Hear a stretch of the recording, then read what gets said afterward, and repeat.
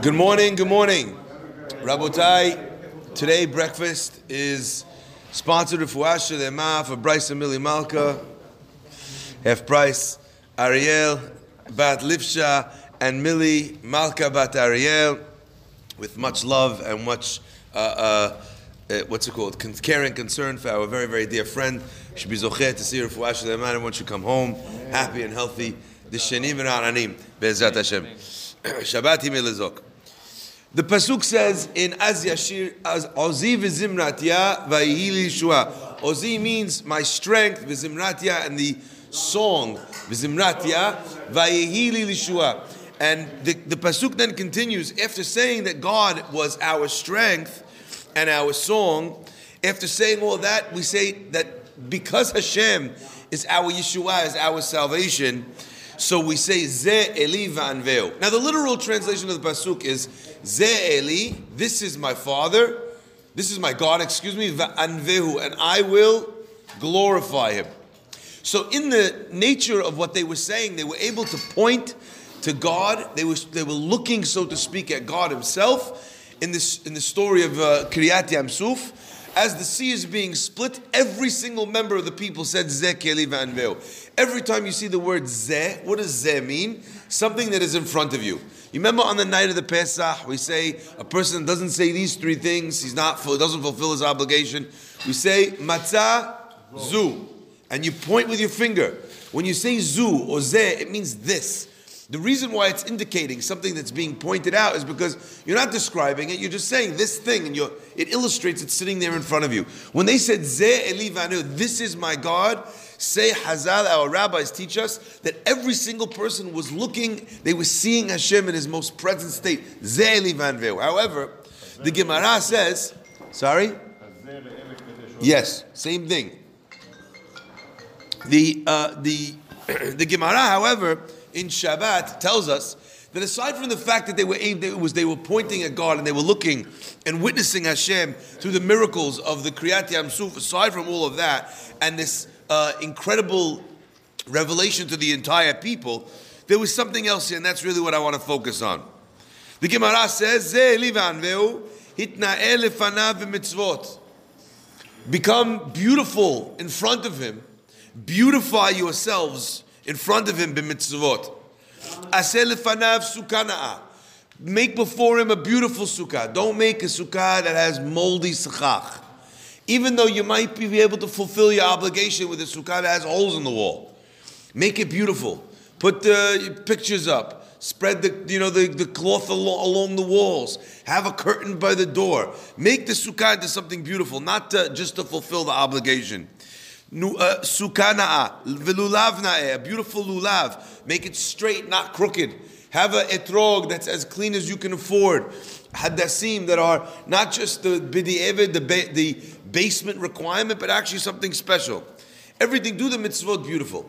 Then the Gemara continues and says a second opinion. Abba Shaul Omer, however, Abba Shaul says, that's the first opinion. The second opinion Abba Shaul says is, Ve'anveu, what does it mean to glorify Him? Havidomeh lo. Be as comparable to God as you can be.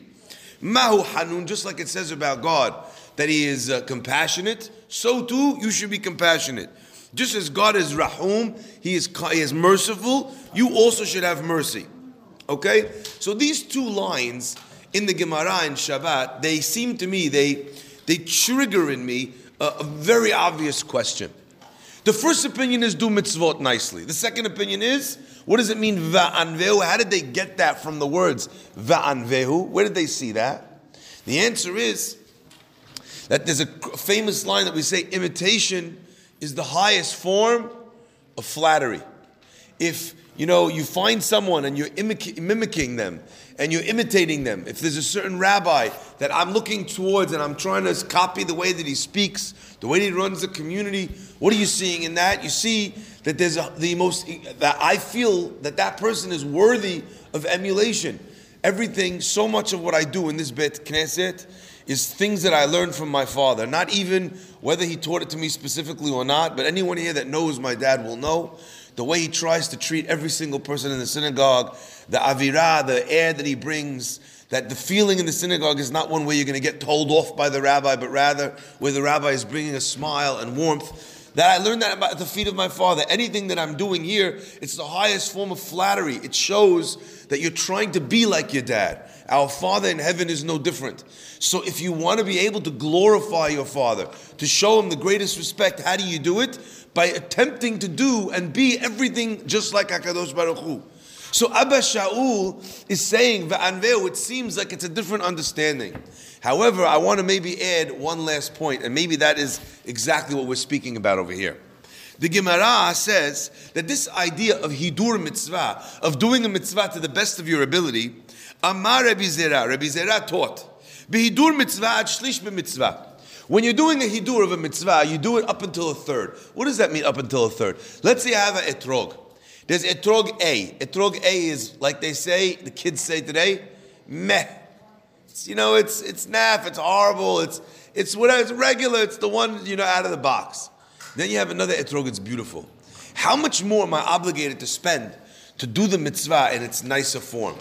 Let's say you have a sukkah, and it's nice, it's kosher, but there's another sukkah that you could buy from on the web that looks like a castle, but that one costs $50,000. Do I have an obligation to go that high? And here's the funny thing. What the Torah is teaching us from here, and what the Gemara is expanding on, is that it's not that you do mitzvot, and do it as nicely as you can. No. Up until a third of the mitzvah, you have an obligation to go to the higher form. Up until a third. You have an obligation to be mitna'eh. So once, let's say as an example, you have one etrog is, let's say for the sake of argument, is $10. So what's ad shlish? Up until $13.33. Up until that point, I have to spend on the better etrog. I'm obligated. If it's $25, I don't have an obligation to do that. Says the Bnei Yisachar.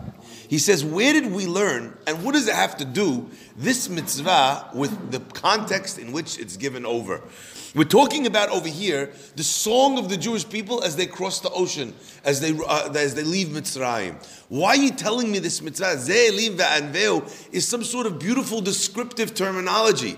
It's a poetic license. It's prose that was written to glorify Hashem. You're learning out of mitzvah from here. Why are we learning out hidur mitzvah? The obligation of hidur mitzvah to do it up until a third. And he says something magnificent. He says that when Paro was chasing the Jews, the Pasuk says, all of the horses of Egypt, Vishalishim al kulo. And what does Shalishim mean? One opinion is it means that there were officers in charge of each group. However, the Targum explains what is Shalishim, Mulaita Tlita'a. It means that it used to be that people would take a carriage, like you have here in Manhattan. They charge you $50 an hour. There's a carriage, and it's led by one horse. Paro changed this from one horse to two, the earlier Paro. Like it says, Ve'et markevet ha-mishneh. Markevet mishneh means the double riding. They would have two horses in the front of every carriage, because that was prestige. But now Paro said he was so flaming, he was so desirous of being able to chase the Jewish people with his evil intentions, that in order to catch up to them even quicker, Vishalishim al kulo, he added a third horse to literally up the horsepower of his chariots. So if that's what Paro does, it says that Paro, not only was he excited to chase the Jews, but Paro woke up early in the morning to go do this. We have in the Torah another person who wakes up. Or you have the early waking of Avraham to go do his mitzvah, and you have the early waking of Paro. And what does Paro do in his great zeal to do it? He adds a third horse. This idea that you could add up to a third, says the Bnei Yisachar, according to the Targum, the idea is that if someone could do that for bad, how much more so that we could do that for the good. But the Pardes Yosef adds an even more sobering thought. Usually, there's mitzvot that people do better on. You take a better etrog. You buy yourself a beautiful pair of tefillin. But how many people are mehader in the mitzvot of compassion, of mercy? You feel, I feel bad for this guy. I could get angry at my child, but you know what? I want to do the right thing. there's also an obligation of Hidur Mitzvah. Abba Shaul is not arguing on the first opinion. The first opinion says, Hitna'el fanav, make him a nice sukkah, a nice lulav, a nice this. Says Abba Shaul, yeah, but don't forget, there's so many mitzvot in the Torah that are not about you and God, they're about you and your fellow man. You and your wife, and you and your children, and you and your worker, and you and your boss. Figure out how to be mehader in the mitzvot as well between you and your fellow man. Ad shlish. Make yourself a third more compassionate, a third more patient.